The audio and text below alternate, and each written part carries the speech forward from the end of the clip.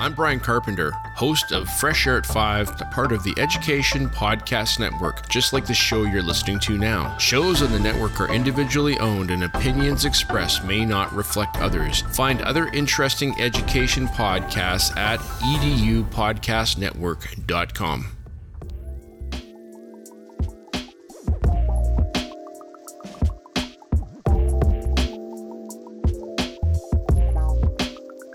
Hello, everybody, and welcome to another episode of My EdTech Life. Thank you so much to all of you that are joining us this 4th of July. That's right, it is 4th of July. It is a beautiful Monday here in Texas. It's very sunny, and hopefully anywhere in the world that you are having an excellent and wonderful either start to your day, finish to your day, or maybe some of you are already in the future and you're already a day ahead. Whatever the case may be, thank you so much for making My EdTech Life what it is today. We really appreciate all of your support. Thank you so much for all the love this week. Thank you so much to all our new followers. We really appreciate you. Make sure that you go to our website, myedtech.life, and check out all the previous episodes as well. Make sure you go to our YouTube channel and hit that subscribe button and share our videos. You're definitely going to be helping us out by sharing all the knowledge that our wonderful guests bring in week after week. So thank you so much as always. And I am so excited because today I have whom I like to consider a very special friend, and he has impacted me way more than he thinks. And this is the first time he's hearing this, but he has definitely made an impact on the way that I think. And every time that I see him and I get to talk to him, I learn so much more, not only about myself, but I learn more about the business that I am in. And with his level of experience, all the way from K-12 space into the ed tech space, I am really excited for him to share his knowledge, his viewpoints, his perspective on what we can do as far as equipping, engaging, and elevating our teachers to engage, equip, and elevate our students for the future of learning. So I would love to welcome Kevin Doherty to the show. Kevin, how are you doing this morning? I am well. Happy 4th. That was a wonderful greeting. And I can't believe we're here right now, Alfonso, given 4.5 years ago or so when we first met. So it's very exciting to see how things have progressed in our friendship. So glad to be here. Exactly. And it has been quite a while, but it's always been great running into you, whether it's at local conferences or at state conferences or even just on Facebook connecting and so on. It has always been wonderful. And as always, I want to thank you too, as well, for your support in the work that I am doing as well, on social media and all that great stuff. So thank you so much. I want to give a big shout out to Team Unicorn, Amanda Macias, who's joining us on YouTube. So, Amanda, make sure you share this out, share it with everybody else. That way they can go ahead and join us live. So, Kevin, again, 4.5 years. I want to just give a little,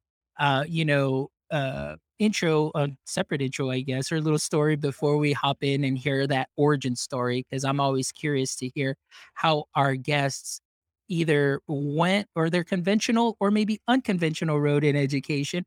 But 4.5 years ago, you visited our campus and you definitely left a mark with the way that you present ed tech. I mean, you definitely have an eye, and the experience that you've had from K-12 space into the ed tech space, I will never forget. And I remember one day I reached out to you and I emailed you. It's like, hey, what were those initials the last time? Last year's new thing, this year's new thing, and so on. That has always stuck with me. So we'll make sure and we'll share that with our guests, because I Yes. know that we have a lot of ed tech leaders that watch this show, and I am always looking for them and for all of us to sharpen our ed tech skills. But before we get into that, Kevin, if you can tell us a little bit about your origin story and how you traveled your road through education. Absolutely. So I'm the oldest of 6 children. So I grew up in a large family. And when you're the oldest of 6 kids, you have a lot of responsibility, taking care of your younger siblings. I babysat the kid next door who's, was raised by his mom. And so I had a lot of time. I worked at the day camp in the summers, every summer when I was in college and high school. So it's pretty natural for me to become an educator. And I went to the University of Massachusetts at Amherst. And while there, you had to pick one of three pathways in education. You could either get into interdisciplinary education, bilingual education, or multicultural education. And I chose the multicultural path. And I learned so much from it, but I'll be honest, my reasons were not quite as deep as they became through the years. I knew that I would get to teach overseas, do my student teaching. And knowing that I would be a teacher and probably not make even the money that teachers are making now, still not enough, but a lot less than that, then I would get to go to Europe and live in London and do my student teaching and travel around with the Euro pass, use a little bit of my French that I studied for 6 years and so forth. So it was very natural for me. What I didn't know is when I got out of college, there would be no teaching jobs in the Northeast. Therefore, I went to a job fair in Boston and I was offered three jobs: ESL teacher in El Paso, elementary teacher in Houston, elementary teacher in Dallas. I chose Dallas because it had the TV show. So, so I studied multicultural education and I moved to Dallas and I taught in South Oak Cliff and actually met my wife there. And we taught in a school that was 99+% African American. Just the most amazing experience I could have had as a first year teacher. So that's my origin story. And it just kind of goes from there. But I loved every moment that I spent in the classroom and as an administrator. Perfect. And so what I love is that I mean, that experience that you had, I mean, just coming out of college and being able to go to Europe and see again what you studied here in the US and then go to Europe and do some student teaching. Can you tell us just right off the bat, what were some of the cultural differences in the education system that you found? Maybe and to even ask, were there a couple of things that they did better than we did here? And maybe just compare and contrast just slightly. We don't have to go too much into detail. Sure. Yeah, I actually taught at the primary school in London, and I was part of the London school district, part of the UK system. And actually, the classroom in which I taught was students who were ages 6 through 9, non-graded. So they weren't an actual grade. So it was very seamless the way they transitioned. There was no set curriculum. There was individualized curriculum. It was amazing to see how the teacher just sort of took each child where they were and then continued to move each child forward. And then when a student was determined ready to move to the next level, the middle level of education, they were called a leva. And a leva meant that you had 1 year left, that you were developmentally ready to move on to the next level. And that may be at different ages, depending on the student, their readiness, and their skill level. Wow, that is very interesting. So this room for 6 to 9 year olds, you said, Yes. open curriculum. So the teacher really had to know those students, really knew how to personalize, the curriculum for them. And how big was the room? I mean, how many students did they have? There were about 20, 22 students in the room. So it was a Okay. decent sized classroom. Wow, that is very interesting. So that to me is just wonderful because it kind of reminds me a little bit about the way that I did things, but of course, not knowing what personalized learning was at the time, but Sure. coming in from that marketing experience and knowing that I have, 27 customers that I have to sell something to. And then when they're buying, when they're not buying, and then you make those adjustments to see how you can get that sale. So I could just imagine the teacher also personalizing that and then making the choice of saying, hey, you know what, you're ready to rock on and go on to that next grade level. So I find that very interesting. Now, so how long were you over there in London doing your student teaching? It was 12 weeks. It was a pretty Okay. abbreviated student teaching, but what they knew at the university that I didn't know, I thought it would be longer. Normally it's about 16 to 20 weeks. But what they realized was that we would be traveling while we were there.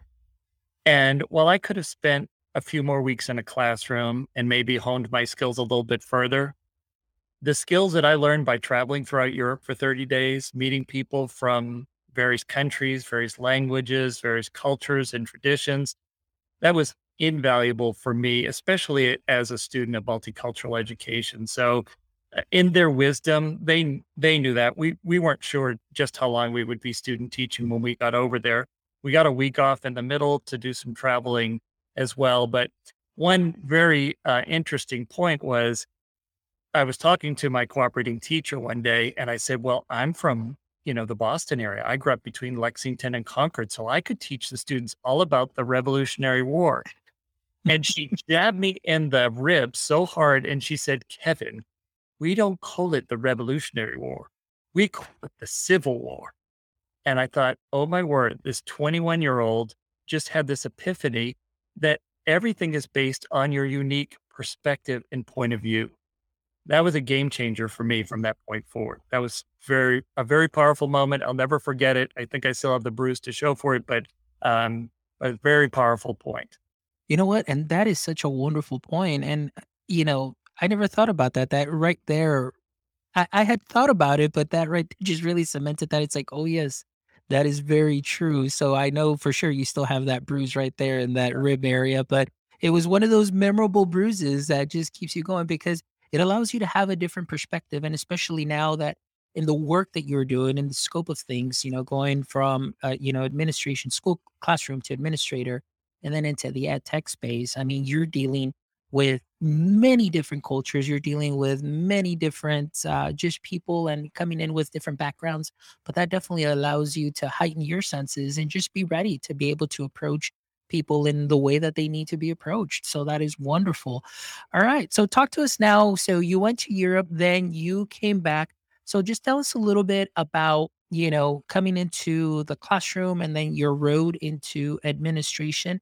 And during that time, were you already kind of starting to see, the use of technology, integration? What was your experience with that? Sure. So I started off teaching fifth and sixth grade math. And there was not a lot of technology in the classroom. Maybe a calculator was the extent of the technology in classrooms at the time. I then went and taught third grade. I taught a multi-age third and fourth grade combination. I then taught fifth grade self-contained. Then I focused on gifted and talented. So I've done just a little bit of everything. In my earlier years of teaching, the computer was just making its way into the schools and not so much the classrooms as in labs. So you would take your students to lab, and everybody knows Oregon Trail. At least the people with some grays like I have, they know Oregon Trail.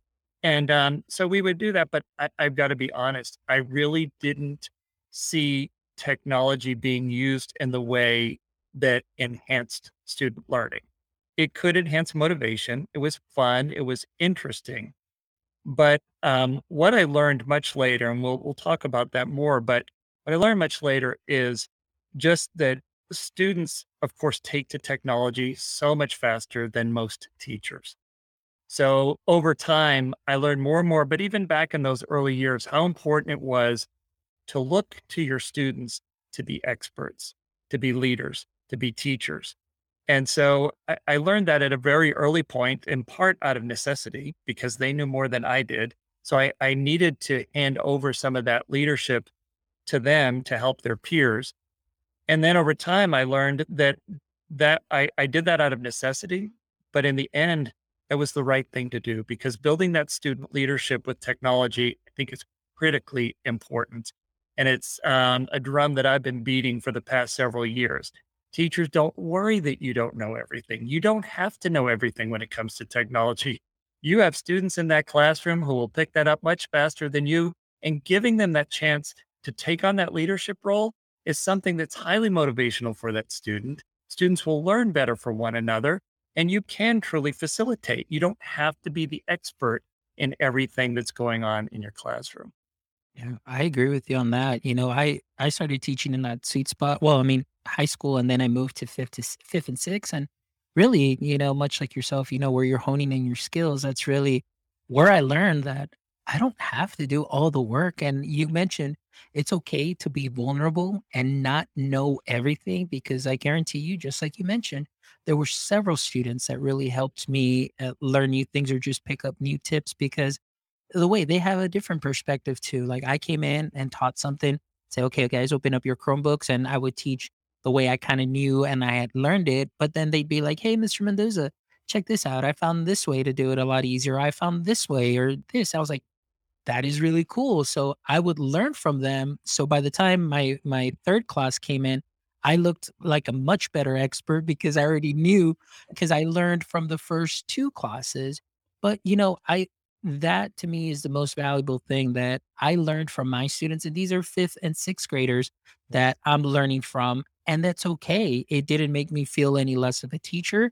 It just made me feel part of a community. And that's what you're trying to build. And that's where I loved my classroom and that environment and that experience that you have where you are empowering them. And like you mentioned, sometimes we don't think that our students are capable enough of doing certain tasks just because you put a computer in front of them. And as a teacher, we panic because we don't know what to do. But you'd be surprised. We need to give them a little bit more credit and build up their skills because they really do get engaged when they're able to have the opportunity to either teach or create. And so I love that. So that's wonderful. Absolutely. All right. So now, as you're moving on, your years moving on to administration, and then obviously there was a transition there going from the K-12 space into the ed tech space. What were some of the reasons that maybe you decided to move on to that different career or making that transition? Was it something like you're like, hey, you know what? I really want to immerse myself in this world of tech and try to make an impact? Or was it just something, just a natural progression and your curiosity for learning as well? Yeah, for me, it was very much a process. So I was a principal at the elementary level. Both of the campuses where I served as principal, one in the Dallas area, one in the Houston area, were Title I bilingual campuses. Um, and there were several things that came out of that that really helped me. But one of the things goes all the way back to when I first started teaching, when I was trained in critical and creative thinking out of Boston University. And the gentleman that led that, Dr. Bob Swartz, was one of the international leaders and still is to this day in the critical thinking movement. And he introduced me to Art Costa, author of Habits of the Mind. And so that really, and as an early teacher, the whole idea of building critical thinking skills was so incredibly important to me. The second only to that was building literacy skills, strong literacy skills. If I could build strong thinkers and students that had strong literacy skills, I would have very successful students. And I taught math in an integrated way. So I kind of tied it in to all of that. But those were two key areas of focus. So fast forward to me being a principal in the Dallas area and going to a big professional development conference and meeting some folks from a company that focused specifically on a visual language, a visual framework for teaching thinking skills. So I was not looking for a job to get out of being an educator full time, but it found me. And I was so impressed with what it was, thinking maps. And so I just latched onto it because it was so interesting. The creator of it, actually, and Art Costa, who I was introduced to many years ago, was the chair of his doctoral dissertation panel when he was developing thinking maps. That was Dr. David Hirely. And so I stepped out, I took a leap of faith, and I stepped into the business side of things to work with educators throughout Texas and later throughout the nation. And one thing that happened along the way is we brought in a tech component to build the maps online so that you could go on and create a circle map, a bubble map, whatever, because other than that, up to that point, everything was paper and pencil. So we wanted to make that leap as an organization to more of an electronic or technical side of doing what we had been doing in a more conventional way up to that point. And then following that, I was introduced to ZSpace, an AR VR learning platform.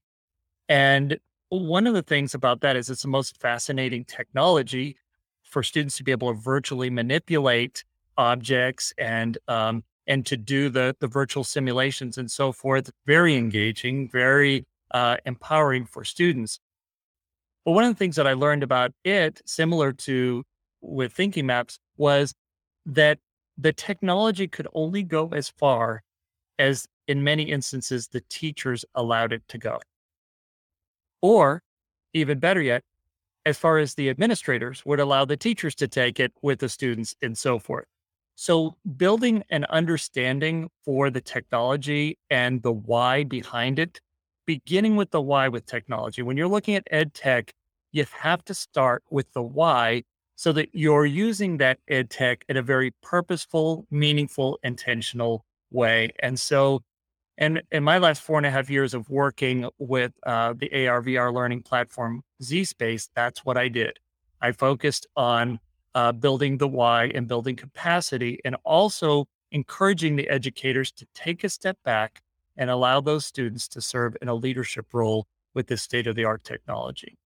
And that's so important. And I'm with you on that, Kevin, as far as oftentimes administrators and teachers are gatekeepers. And again, it could just be because there's that level of fear, that level, or just scared to let go, scared to take a risk, scared of failure because they may fail like, oh my gosh.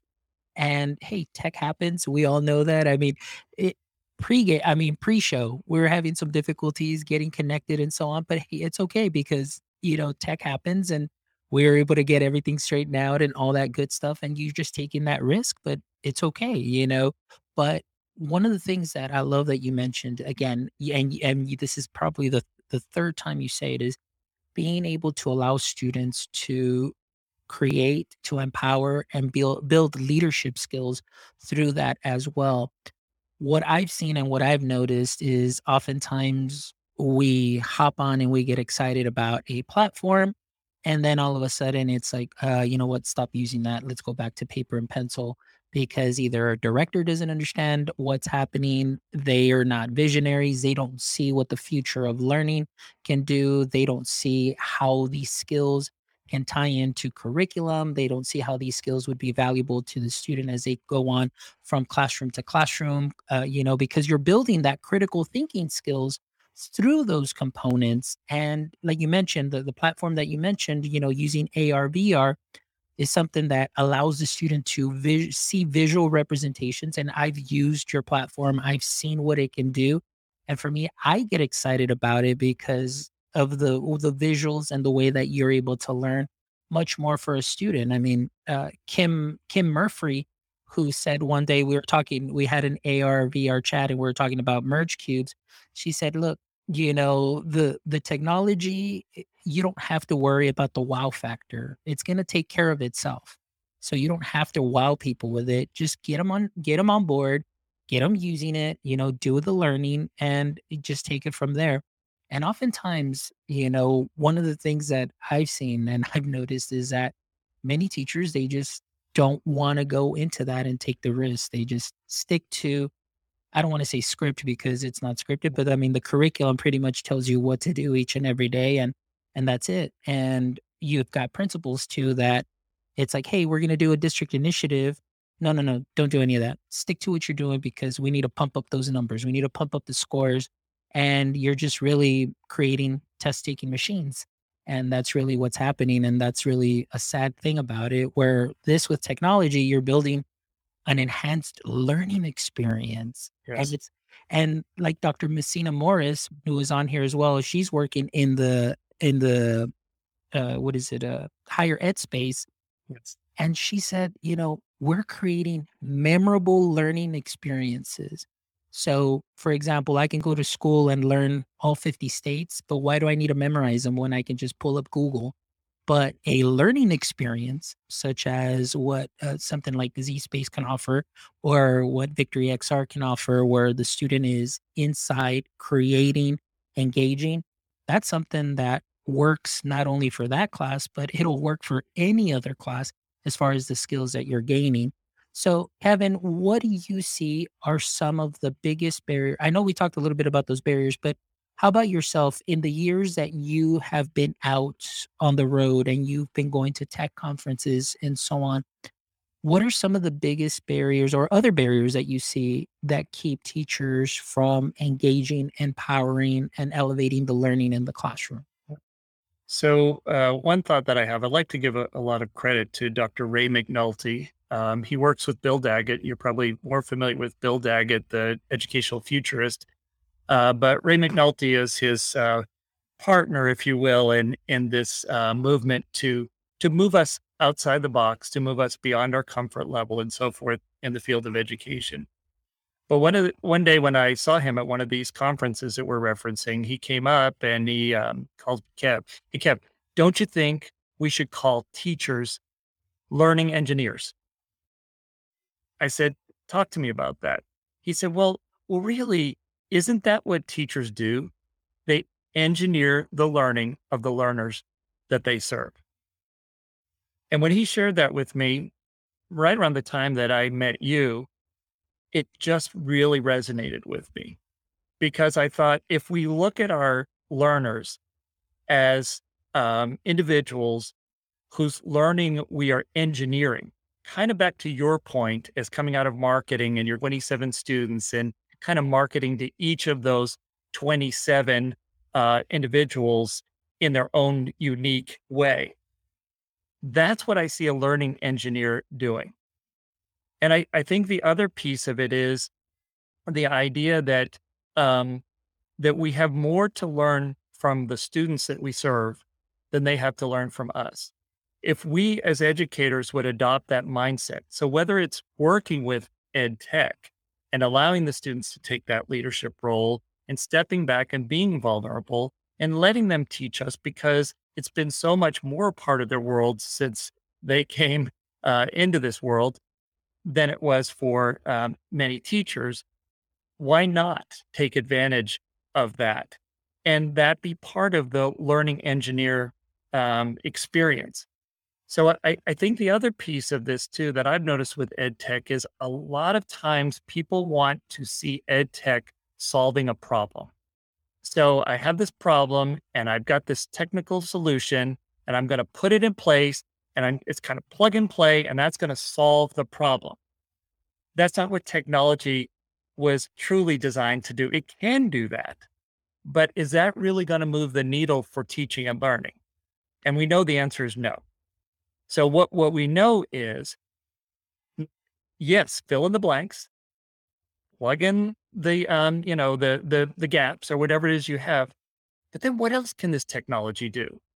And work with the learners with whom you're working to help them come up with, hey, would it be great if we could do this with this technology? Absolutely. How might you do that?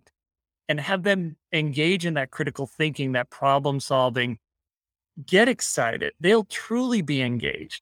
So I think it's one of the pitfalls of ed tech is if we get too compliant, not compliant, but compliance as well, but complacent, and just have it be something that kind of does something for us, that automates a process for us.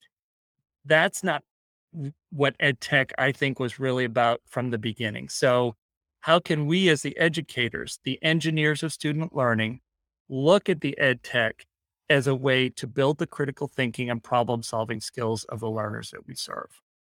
Ooh, I love that, Kevin. Thank you so much. And I want to give a shout out to, again, Amanda, who's joining us here. I love this comment. It says, show them the toolkit, step aside, and let them thrive. And oftentimes, yes. And then we've got Angie Montoya, Angelica Montoya, who's joining us. Is we're moving from learning with technology to learning through technology. So thank you so much for joining us live. And yeah, Kevin, like I agree with what you were saying. Oftentimes it's just, what can this do for me? And I was talking about this with David Frangiosa last Thursday, how, he talked about going grateless, but it's not what you think it is. There is some structure to that. So make sure you check out that episode. But I was telling him, oftentimes as a teacher, I would get papers or exit tickets and it's like, okay, here we go. Like, here's the stack in the corner. I'm going to get to that later. And then it's like, okay, I got to take the kids to specials, but then I have a meeting or it's a grade level meeting or it's a 504, or it's an IEP. So then the next class, the stack is there. It's like, okay, go grab a quick lunch. Now I've got a parent conference. And then the third class and that stack is there. And then that stack becomes very ominous. So then it's like, hey, you know what? Why don't I just digitize all of this and everything is digital? It's like, okay. But then I was thinking about this, then I was like, oh no, now I've got a digital stack, and that still just becomes as ominous because all I did was just substitute the paper for the digital paper. But still, I mean, it's still ominous because it's like, oh, I got to go back and grade all of this. Check, check, check, check, completion, completion. And then that's it. So, like you're saying, we're trying to find tech to solve a problem. So I got rid of the paper, but now Yes. it's a digital stack and it's still ominous, even though now I can grade it on my phone. And instead of pulling, a backpack full of papers, well, it's on my phone, but like I don't want to be doing that on the weekend or anything, And so I love what you were saying, just putting the technology in the students' hands and allowing them to create. And then that's when I flipped the script on them and said, okay, guys, here is what we're learning. And we go over the lesson together. Now, this is what your project will entail. So they have to do the research. They're working in groups or individually. They get on a Chromebook and you can either create a PowerPoint presentation. You can create a video of yourself, talking head video. You can go ahead and either talk over or, dub your presentation or give me some sort of graphic.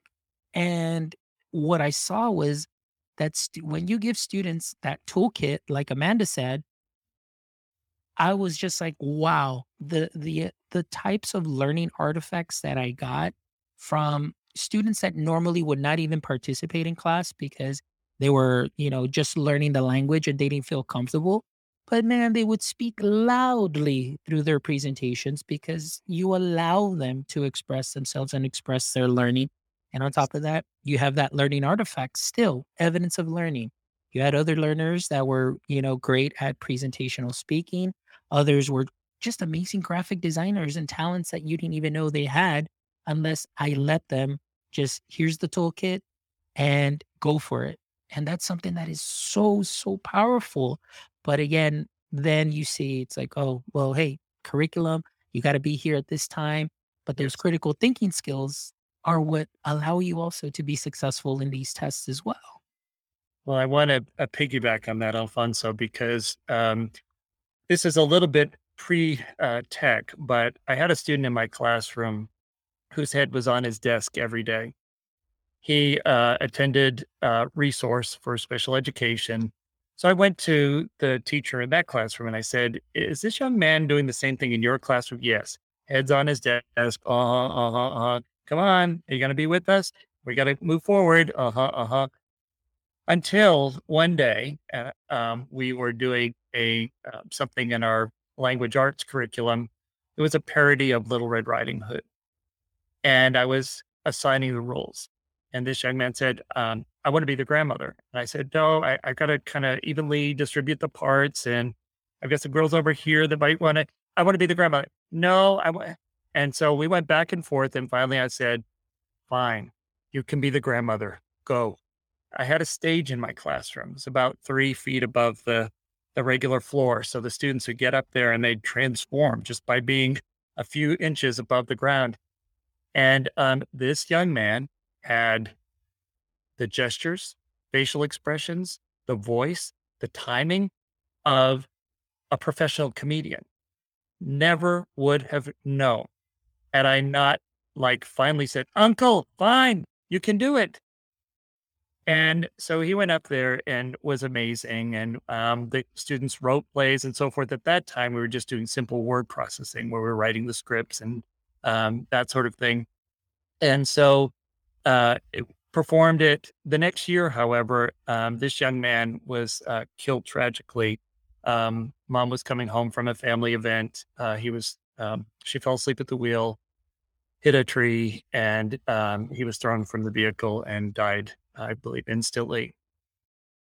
That really hit me hard. Now, it was the next year after I had him in my classroom, but I thought about that when I was going through my master's work and listening to the words of John Dewey, that school is not just preparation for life. School is life. So I thought, what if I didn't let him be the grandmother? What if I was too stubborn and just said, no, this is how we're going to do it. And you're going to comply with my, distribution of these roles and so forth. And so when I heard those words, school is not just preparation for life, school is life. It made me think, what are we getting students ready for? Are we getting them ready for middle school, high school, college, trade school, military? What are we getting them ready for? Because the reality is, we don't know what tomorrow is going to bring. And I don't say that to say don't prepare for tomorrow and don't get students to where they need to be. However, we should be experiencing joy in every day. And so when we're looking at ed tech, I would say, how is ed tech bringing greater joy to the learners that I serve every day and to the educators that are serving these learners? That is very powerful. That is very powerful, Kevin. I'm just taking it all in and dissecting it.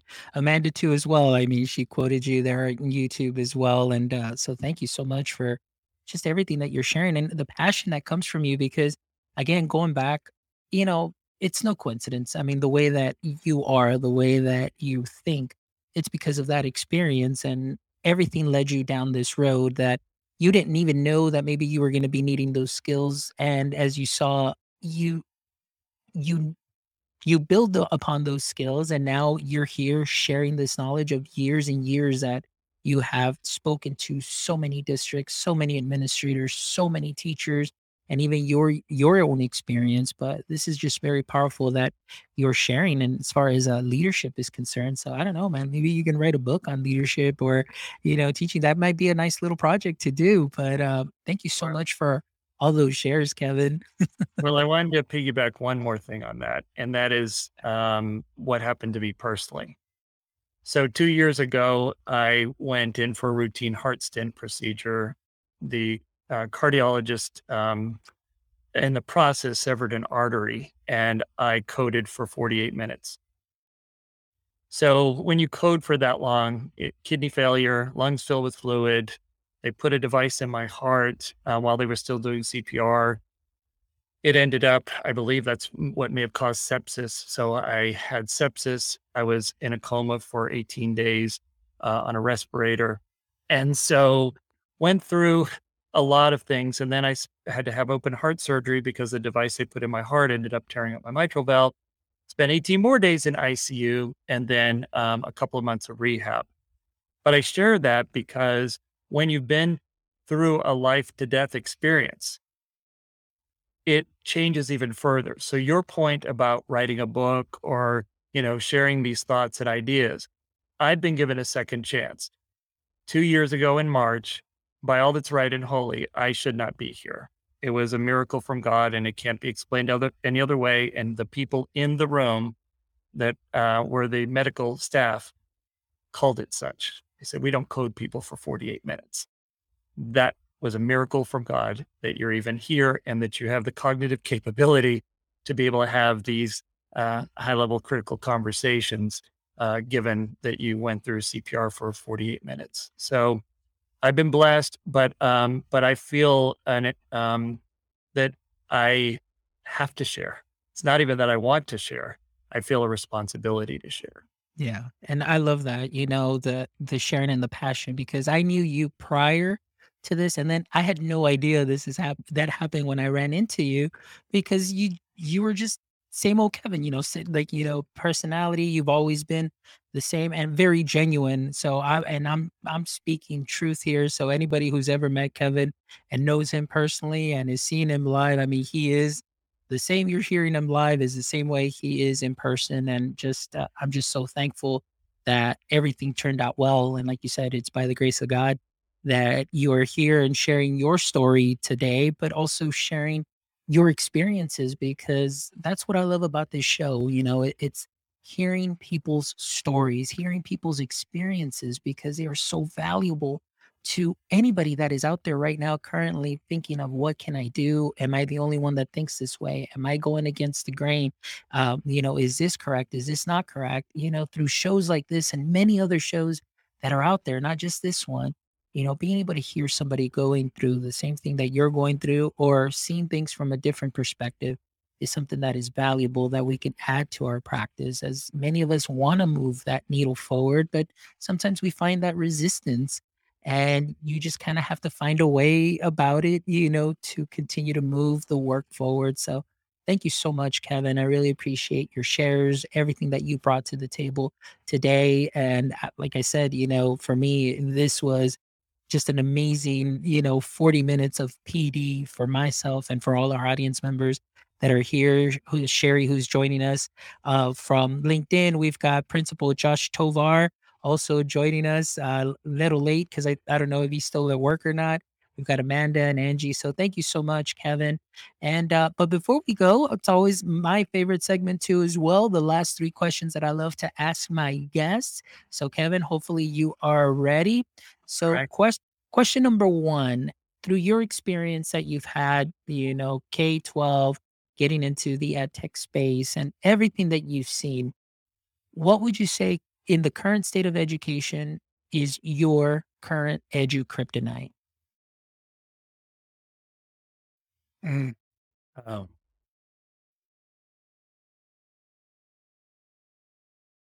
I think my kryptonite would be status quo. And I know it's trite to say that because we say, you do the same thing the same way, you're going to get the same results and so forth.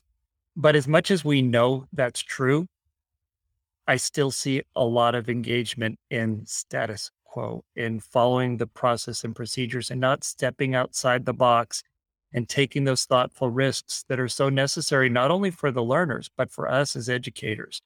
So, so just fighting the status quo. When my daughter was teaching, she's a first grade teacher, and COVID hit, and she's very tech savvy, and she was doing a lot of the things online and so forth, but she had to follow a certain script, and she didn't want to step outside the script. And I said, Mackenzie, if you don't stop and take the time to build relationship with your students, it doesn't matter how tightly you stick to that script.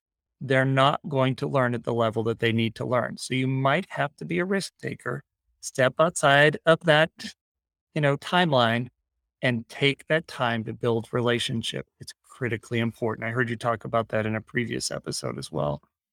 Yeah, excellent. Yeah, that's a really great answer, Kevin. It's like you got everybody thinking. I know Amanda here definitely, she definitely put the little fire emoji here, status quo.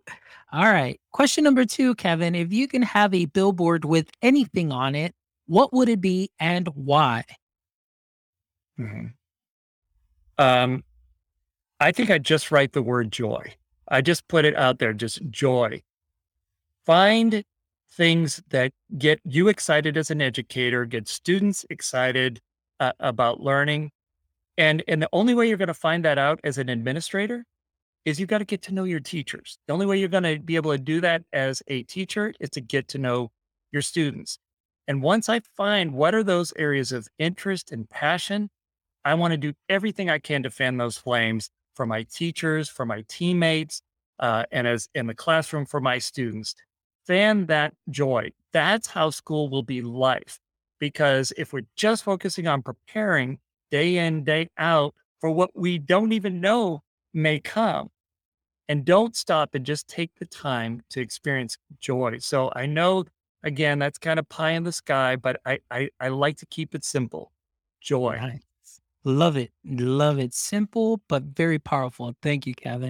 And the last question. So, Kevin, let's say not only you already have your book, I know I'm already telling you like you're doing a book, but now you've got the Kevin Doherty Leadership Podcast. All right. Let's say that this was your show this morning and I am your guest. What would be one question you'd like to ask me? Um, a question I'd like to ask you is, how do you see us using technology to move the needle from a teacher centric mode of teaching to more of a learner centric mode of teaching? For me, myself and my practice, really what I did is just kind of like you were mentioning, it there to me there isn't a really a magic formula. It's just really allowing the students to just engage, having them create that. When I was in the classroom, my teaching went from that teacher centric sage on the stage, me up front only, everybody pay attention, everybody in rows, and this is the way that we're going to keep it, to more of like, hey, here's a device, go to town. All right, here we go. We're going to do the lesson for 15 minutes. This is what we're covering, but this is what you're going to research. This is what you're going to do. And then these are the ways that you have the option to submit your assignment. Was it more work for me? Not really. It was a lot of fun actually, because you had a lot of students that were using different types of education platforms to produce a learning artifact. And I was learning from that. And that is what helped me really hone in my skills and really fall into this ed tech space and in love with this ed tech space because I can see what the technology can do. So, number one, it's really as a teacher, allow yourself to be vulnerable. Number one, it's okay to not know all the answers. It's okay to be corrected by a student and say, sir, this isn't the way that it works. Oh, okay, cool. No worries. Sorry about that. And go ahead and just give them the lead and say, hey, you know what? How about you walk us through the steps? And then you empower them. You know, they build those leadership skills. They feel they get that confidence. And then you start building that community and you tap into each of their talents. Like you said, you know, the story with the gentleman, you know, you don't know what they're able to bring because we don't give them the chance to show it. So just take a risk and again, go against the status quo. It's okay. Go against the grain because I guarantee you that what you're going to show them is going to be leave an impact that is going to not only help them learn, but it's going to build help them build those transferable skills as they go from grade level or class to class. And you're going to bring that joy. And again, I'm just speaking from my experience because I loved that time in the classroom. And it's something that it's hard to kind of build that environment with teachers because teachers are like, this is just something else on my plate. But really, when they start seeing like, wow, you know, this can be done. Yeah, I mean, it's a lifesaver. You know, you're really just facilitating, and like you said, you're that learning engineer, you know, and engineering the learning for your students. So I just love that. But yeah, I just see that just be able to take risks, and it's okay that if you fail, tech happens. Just get clicky with it, and you're good. All right, Kevin. Well, that's a great question. Thank you so much. And Kevin, I really appreciate you. I know that this was there was a little scheduling mix up and so on and so forth, but I'm thankful that everything worked out today as you were just a wonderful guest. And I'm just very honored that you found time to be here to share your story and share all the knowledge. And it was just a great engaging experience. And thank you also to all our guests here. We had Amanda, we had Principal Josh Tovar, we had who else? We had Angie also from Facebook who was joining us. And we had Sherry also. Thank you, Sherry, for joining us on LinkedIn as well. Appreciate you all. And as always, my friends, thank you so much for all of your wonderful support. Please make sure that you visit our website at myedtech.life, and check out this and all our previous episodes as you will find some amazing guests and you'll definitely be learning a lot from their perspectives and what they bring in as far as their level of expertise. So make sure that you listen to all our previous episodes as well. Make sure that you subscribe to our YouTube channel as well. Share out these videos. If you'd like, follow us on all socials at My EdTech Life. And also, ladies and gentlemen, please make sure you go visit our merch store. Check out our nice little merch. We've got some caps, we've got some shirts and so on. So this is a great way to help support our show. As always, you know, we always try to bring you the best each and every week. And it's all because of you. And it's all because of the learning that we can all do together. As you know, our mission, our vision, and our passion is to connect educators and creators one show at a time. So thank you, my friends. I appreciate you all. And Kevin, you know, I know that you're kind of in the middle of changing your socials right now, but let's say that somebody would love to connect with you. What would be the best way that they would be able to connect with you? Well, I've opened a new Gmail account. It's just thinking992 at gmail.com. But oddly, speaking of ed tech, I just started this weekend a new Facebook group called Just Thinking. And within a matter of 24 hours, I had 45 members of that group. So, and what I really want is to have a group where teachers can share their thoughts with one another. So it's made for educators to share thoughts and ideas with one another just to build some synergy. So it's a Facebook group, just thinking ... So check it out. Perfect.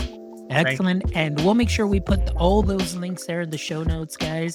So thank you guys. Thank you, Kevin. I appreciate y'all. And my friends, don't forget, as always, like the sign says right here, don't forget, stay techie.